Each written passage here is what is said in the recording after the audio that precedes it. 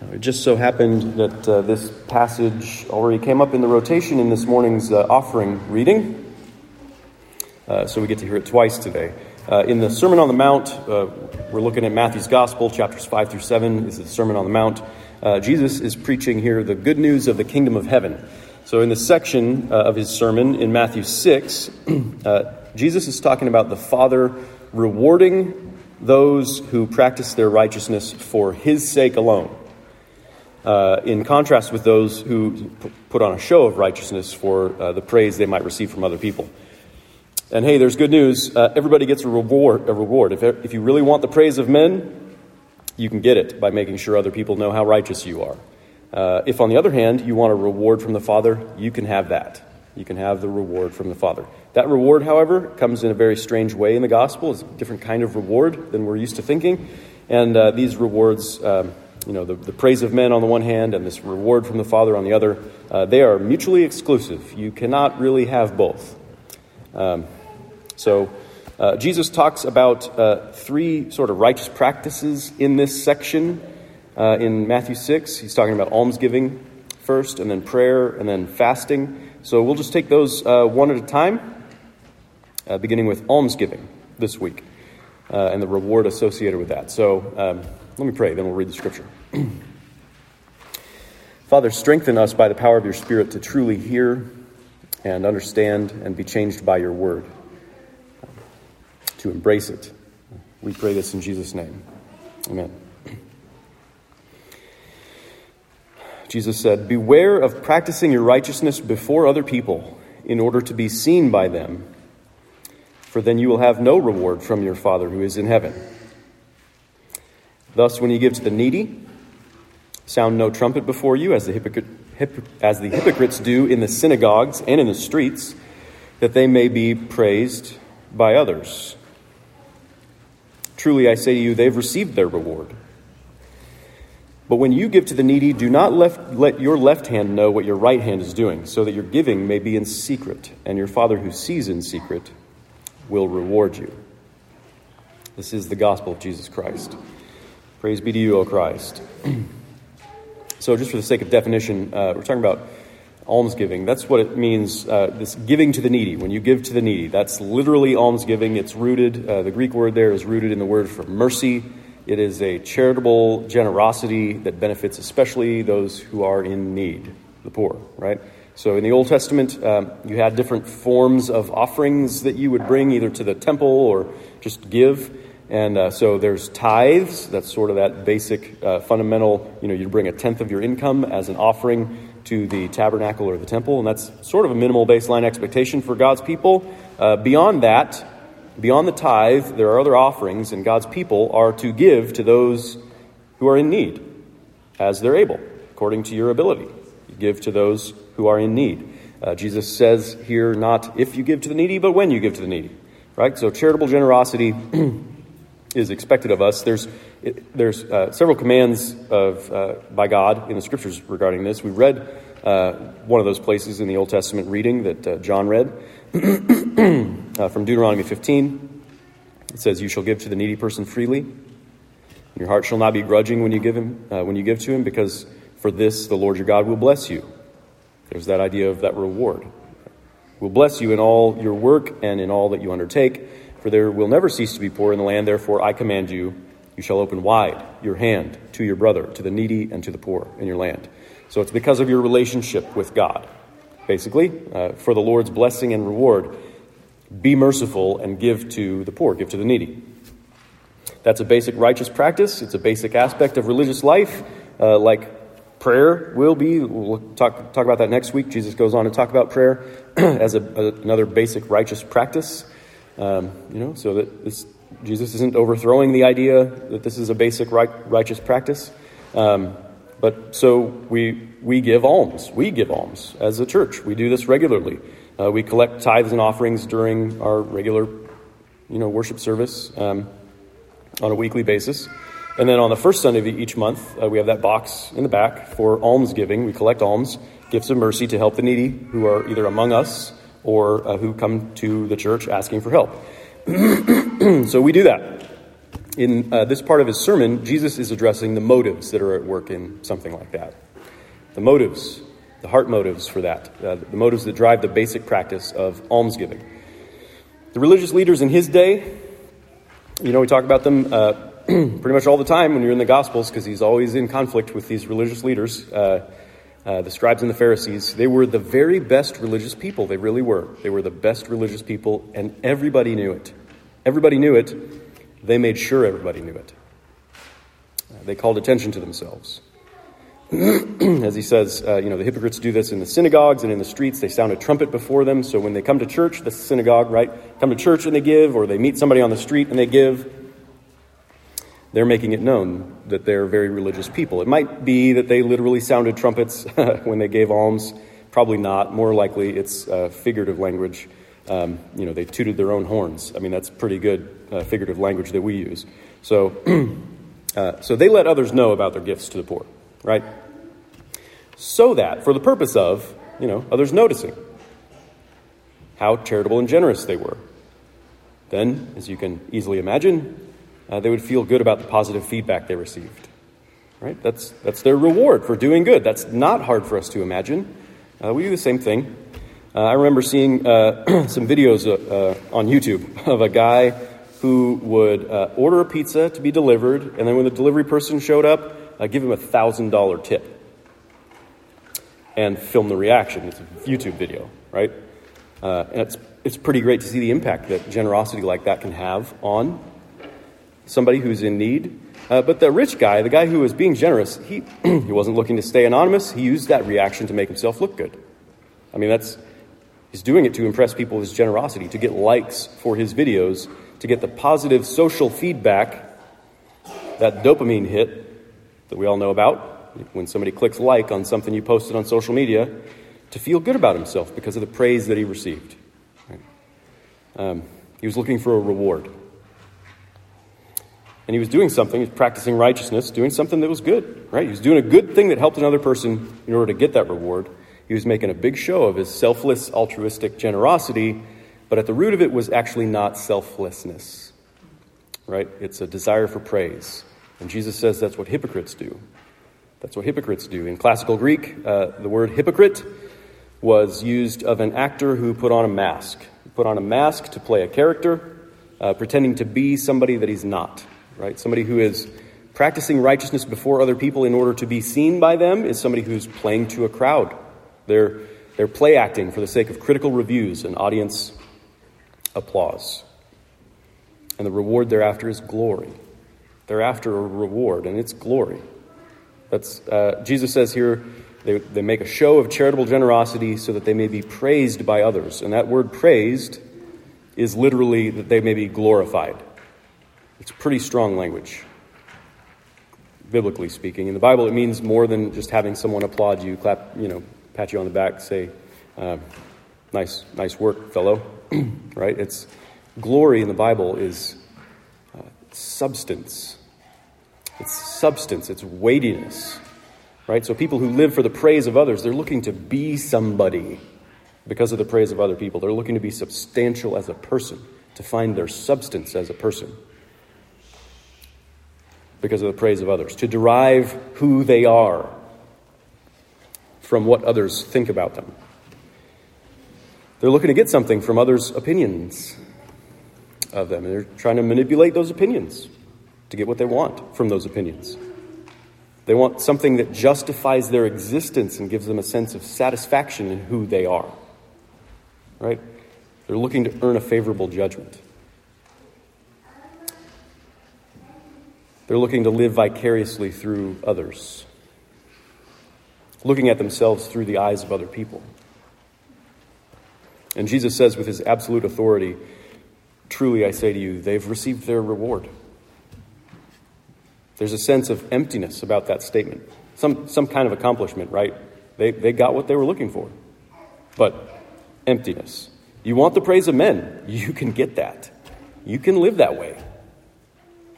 You want likes and the dopamine hit? You can get that. But you know how fleeting that reward is. It doesn't really have to be spelled out for you. You know how fleeting and empty that reward really is. That reward is not the judgment of paramount importance. It won't bring ultimate satisfaction to your life. Living for that reward, living for the praise of men, hollows you out. It makes you a chameleon. It makes you a mask. You're not just wearing a mask. It makes you a mask.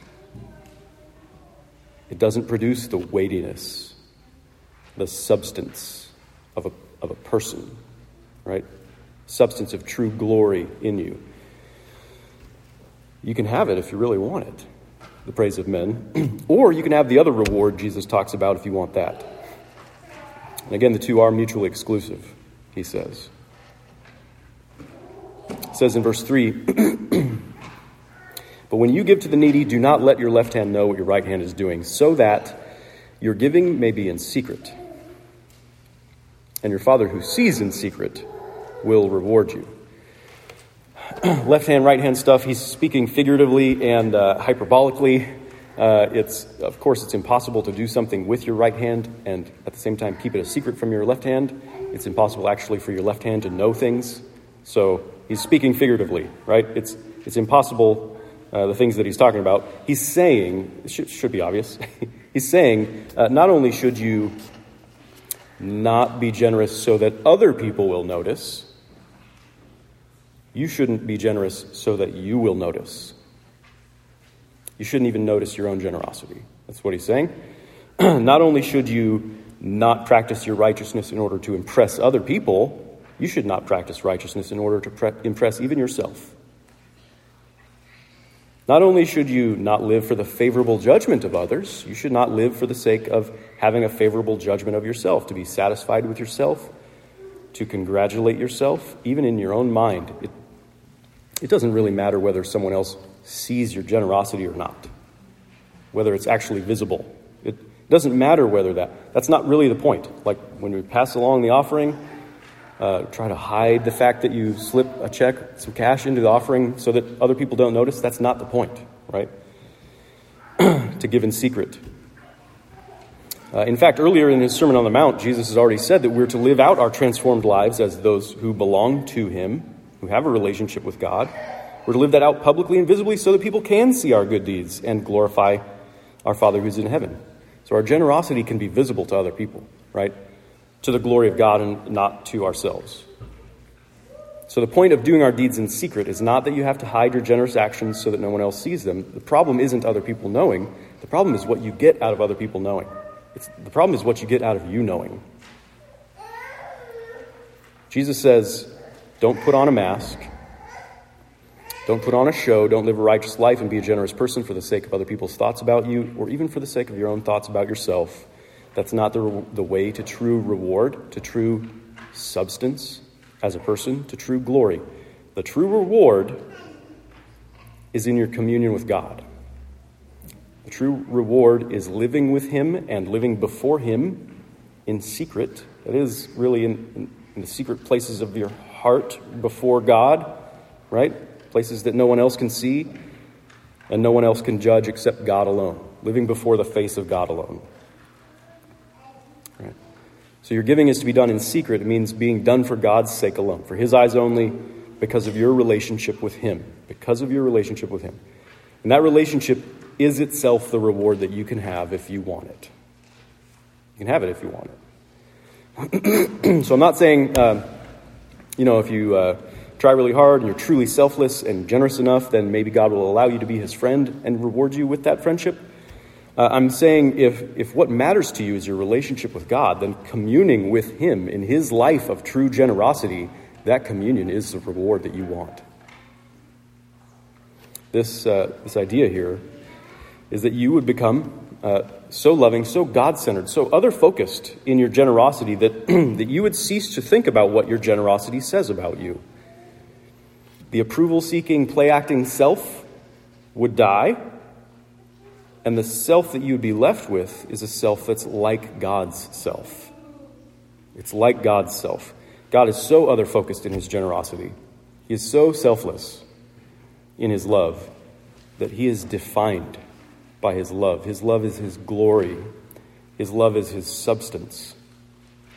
His love is his true substance. The one God that we worship is three persons. Good luck getting your mind around that. We can say some things about it. We can't fully comprehend it, but the one God that we worship is three persons, and the very personhood of each person is established in love, is established in self-giving love to the other. The Father lives to give himself to the Son. That's who he is. That's how he has his substance. That's how he has his glory. He lives to give himself to the Son. The Son lives to give himself in return to the Father. And the Spirit lives as the mutual gift, the very glory of divine love, the very substance of divine love himself. That's the Holy Spirit.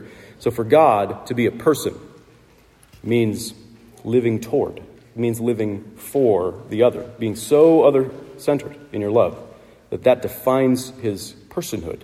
And the Son of God now lives out this divine personhood as a human being. So 2 Corinthians chapter 8 says, "You know the grace of our Lord Jesus Christ, that though he was rich," talk about rich, the wealth of heaven and eternity, "though he was rich, yet for your sake he became poor, so that you by his poverty might become rich." He completely gave himself to us and for us. God gave himself for us in Jesus. Jesus is the true almsgiving. Jesus is the great gift of God's mercy. If ever there were undeserving poor, we were it. Because of our sin, because of our own willful rebellion against the God of love, we were destitute spiritually. We were without God and without hope apart from him. Yet God's heart was not grudging. He did not close his hand. He did not withhold himself, even from the undeserving poor. He gave to us freely. In the riches of his grace, he gave us himself. That's what's glorious about him. That's his glory. That's what is substantial and weighty about him. That's what defines his life, God's life. It's an incredible thing to consider that the triune God of love exists. The triune God of love has his very being by giving himself.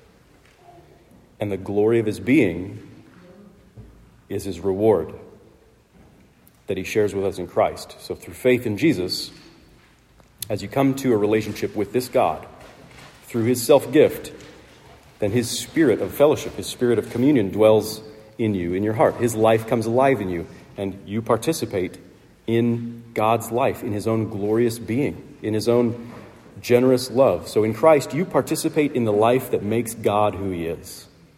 You participate in the life that makes God God. As Jesus makes your relationship to God the most important thing in your life, then your life, yourself, changes to become more like him. So regarding almsgiving and being generous to the poor, then, this means you stop considering yourself so much in the matter, and you actually give for the good of others because you're really considering other people. Because of your relationship with the God who lives for the good of others, and his life is alive in you. This is the only way for your giving to be genuine, to be sincere, to be unfeigned, artless, without pretense or guile or ostentation, for you to stop being the mask. The only way for your giving to not be about you is for your life to not be about you, but to be a life lived in communion with the other-centered God. So Dietrich Bonhoeffer said, "We have to take heed that we do not take heed of our own righteousness." Genuine love is always self-forgetful in the true sense of the word. But if we're to have it, this genuine love, our old man must die with all his virtues and qualities. And this can only be done where the disciple forgets self and clings solely to Christ. Solely to Christ. So charitable generosity done in secret means the death of yourself. Right? The self that was living for the judgment of yourself, death of that self, and living in response to the gracious God who has loved you and who has given himself for you in his Son. Jesus went to the cross in your place for your judgment. He took that self, that self-centered self, to the cross where it was killed. And the ultimate judgment God rendered to him in our place, the ultimate judgment was favorable. When he raised him from the dead and when he seated him at his right hand in glory. So now, rather than living for the vicarious judgment of others, to be seen by them, to get the likes, to get the dopamine hit so we can feel good about how other people think about us.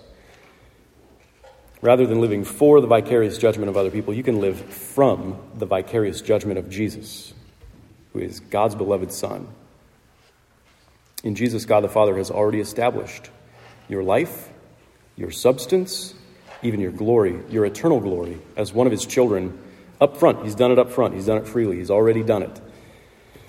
So almsgiving and generosity toward the poor, it's not about earning anything. It's about communing with the one whose life is a gift of mercy. Talk about reward. Talk about glory. That's true glory. That's real substance. Real personhood in communion with God. Amen. Let's pray. Father, you've said that we can have you. We can have your Son, Jesus. We can have your Holy Spirit if we want. Triune God, you've already given yourself to us, an eternal pledge, and we've tasted the emptiness of living for the praise of others, and apart from your grace, we would have a taste for nothing else, but you have been gracious to us. So we do want you. We want your life in us. We want the true glory of participating in what makes you who you are, the glory of divine love. We want the reward of this communion with you, your life alive in us, to drive our generosity, the way we help each other and others who have need. You're the only one who can meet us and change us in the secret places of our hearts. So we ask that you would do it. Make us more like you. Fill us up with your own gift life, your own generous love of others through the Spirit of Christ. We pray in his name. Amen.